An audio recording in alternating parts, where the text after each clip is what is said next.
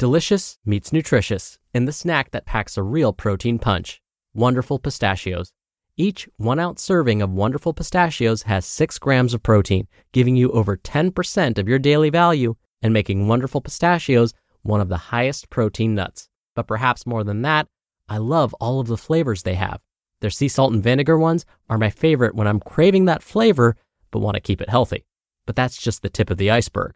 Wonderful Pistachios come in a variety of flavors, like chili roasted, honey roasted, smoky barbecue, and jalapeno lime, perfect for enjoying with family and friends or taking them with you on the go. Whether you're a pistachio purist who loves cracking open every nut, or you prefer the convenience of no-shells pistachios, Wonderful Pistachios has got you covered. Grab Wonderful Pistachios and elevate your snacking game today. So fill up with a healthy snack when hunger strikes. Visit wonderfulpistachios.com to learn more. That's wonderfulpistachios.com. Mom deserves the best, and there's no better place to shop for Mother's Day than Whole Foods Market. They're your destination for unbeatable savings, from premium gifts to show-stopping flowers and irresistible desserts. Start by saving 33% with Prime on all body care and candles. Then get a 15-stem bunch of tulips for just $9.99 each with Prime. Round out Mom's menu with festive rosé, irresistible berry chantilly cake, and more special treats. Come celebrate Mother's Day at Whole Foods Market. This is Optimal Health Daily, episode 2237. Is dairy good or bad for you? An analysis by Nicole Poidevin of idealnutrition.com.au. And I'm Dr. Neil, your very own host and narrator.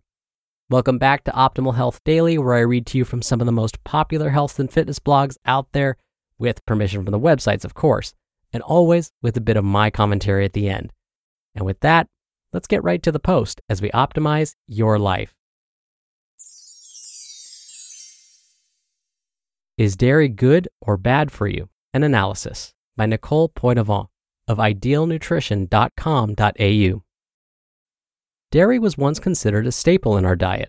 Milk would be poured over cereal, added to tea or coffee, blended into milkshakes, or served straight from the carton as a refreshing drink.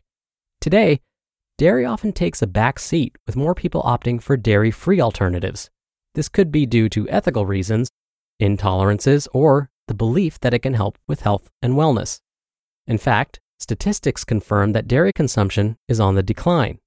According to the 2011-2012 Australian Health Survey, more than half the Australian population have inadequate intakes of calcium, and obviously dairy is known for being high in calcium. Milk consumption in Australia is higher than most Western nations, with figures from Dairy Australia showing the average Australian consumes 105 liters of fresh milk per year.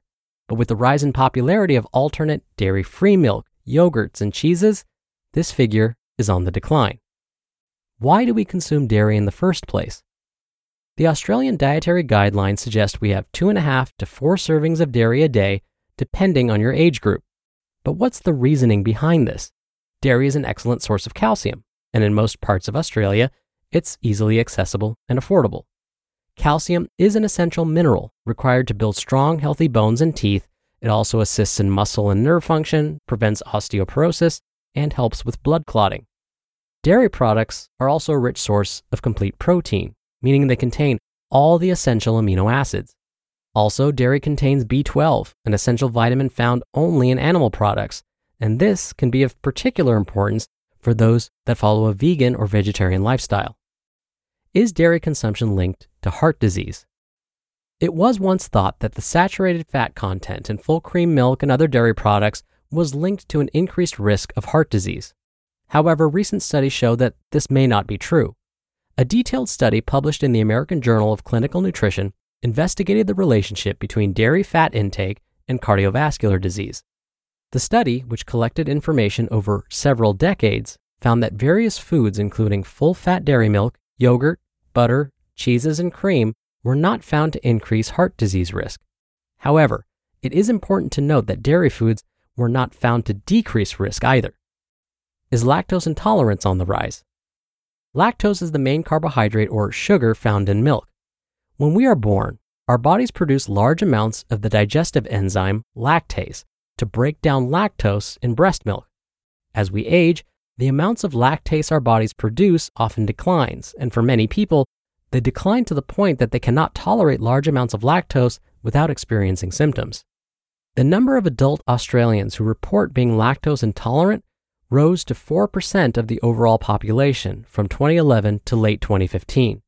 This increase was almost entirely made up of women. Now, this could partly be because women are more likely to investigate their symptoms further and look for a cause. It's also important to note that people experience varying levels of lactose intolerance, and some may be able to tolerate more than others. Similarly, many causes of lactose intolerance are temporary due to an illness or injury in the gut. However, often those with sensitivity to lactose are afraid of reintroducing dairy due to the severity of symptoms. And not all dairy is high in lactose. This can result in sometimes unnecessary avoidance of all dairy, even those that don't contain much lactose.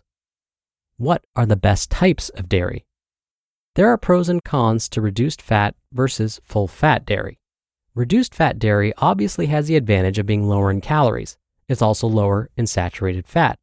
And although the fat in dairy is mostly a neutral fat, arguably replacing that with healthy fats from other sources would be even more beneficial. A number of studies have found that consumption of full-fat dairy can be beneficial too. Full-fat dairy has been associated with reduced obesity and a reduced risk of type 2 diabetes. In a review that looked at 16 studies, 11 showed that full-fat dairy was associated with reduced obesity. None of these studies showed the same effect for low-fat dairy, although it's still worth acknowledging the theoretical side of things in that a calorie deficit is required for weight loss, and low-fat dairy is typically lower in calories. Some low-fat dairy also has extra sugar added, but this is not always the case. Low-fat milk, for example, typically does not have sugar added. But because the fat content has been reduced, if you compared per 100 milliliters the sugar content, you'll see it works out to be slightly higher. Research has also found that people with higher levels of different byproducts of full-fat dairy have, on average, a 46% lower risk of getting diabetes than those with lower levels. Despite being lower in calories, there is currently no compelling human evidence to prove that people who eat low-fat dairy are healthier than those who eat full-fat dairy. But for those looking to lose weight, reduced fat may be best if it happens to fit into the diet better. However, full cream dairy does have its benefits. Fat is required for the absorption of fat-soluble vitamins like A, D, E, and K, all of which are found in milk. The fat content in milk can also create a sense of food enjoyment and richness, which promotes satiety. Fermented dairy products, such as yogurt and kefir, contain probiotics that can have numerous health benefits on gut bacteria and overall health. Choose unsweetened, naturally flavored yogurts, such as good quality Potset or Greek yogurt, to get the most benefits.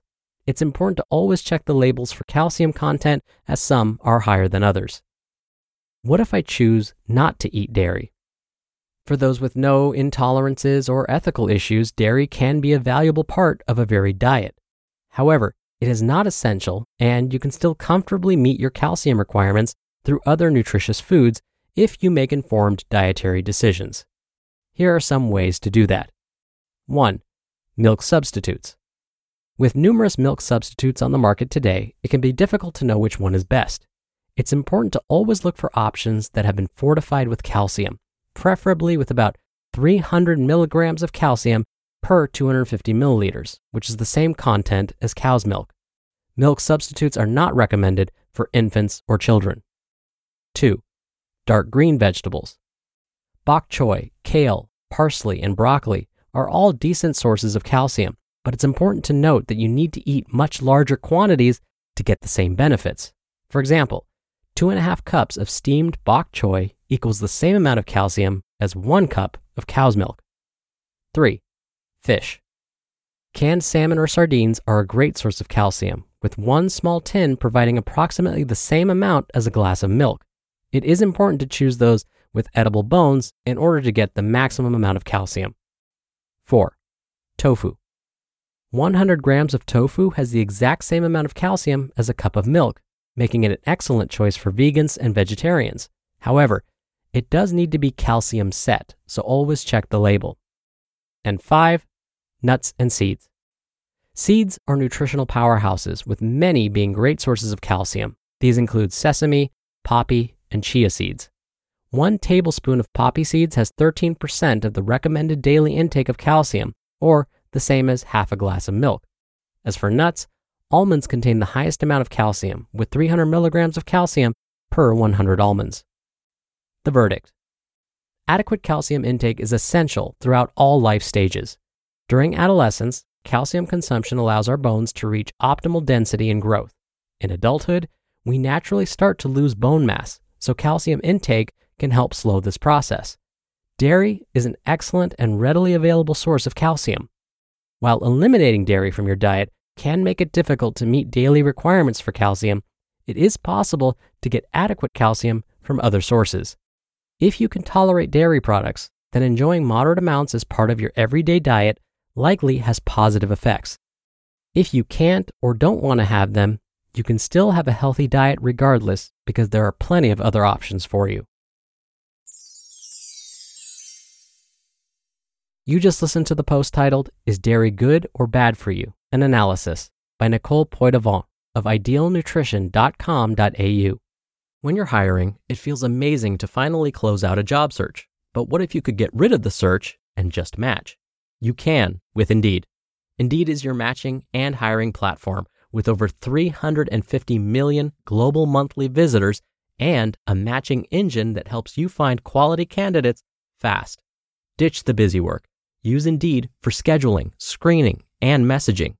93% of employers agree Indeed delivers the highest quality matches compared to other job sites. One of the things I love about Indeed is that it filters out incompatible applicants. So when you're hiring, the process is much faster and you only have to consider applicants that are already likely to be a great fit. And listeners of this show will get a $75 sponsored job credit to get your jobs more visibility at Indeed.com/health. Just go to Indeed.com/health right now and support our show by saying you heard about Indeed on this podcast. Indeed.com/health. Terms and conditions apply. Need to hire? You need Indeed. This episode is brought to you by La Quinta by Wyndham. Your work can take you all over the place, like Texas. You've never been, but it's going to be great because you're staying at La Quinta by Wyndham. Their free Bright Side breakfast will give you energy for the day ahead. And after, you can unwind using their free high-speed Wi-Fi. Tonight, La Quinta. Tomorrow, you shine. Book your stay today at LQ.com. Dr. Neal here for my commentary. I want to go back to the idea of milk substitutes. Today's author, Nicole, mentioned that there are many varieties of these available for purchase now, but their nutritional values differ quite a bit. Rice milk, oat milk, almond milk, coconut milk, soy milk, the list goes on. And as Nicole said, the calcium contents of these different milks can vary quite a bit. Then, if we want to factor in protein and added sugar content, it can get even more confusing. So I'll try and narrow it down for you. Right now, soy milk is probably the closest to cow's milk when it comes to protein and calcium content. This is because soy, like milk, is a complete protein and at the same time naturally contains higher amounts of calcium, especially when you compare it to other plant-based milks like rice or oat milk. And again, rice, oats, and coconut are naturally lower in protein. When you want a high-protein meal, you don't usually reach for a bowl of rice, oats, or shaved coconut, right? And because they're naturally low in protein, they're not going to contain as much protein per serving in their milk forms, unless extra protein is added by the food manufacturer during processing. So again, if you sort of want to get to the nitty-gritty bottom line of which plant-based milk is closest to cow's milk, I would say soy milk is probably your best bet. All right, that'll do it from me for today. Thank you so much for listening. Thank you for being a subscriber or follower of the show. I hope you have a great rest of your day, and I'll see you back here tomorrow where your optimal life awaits.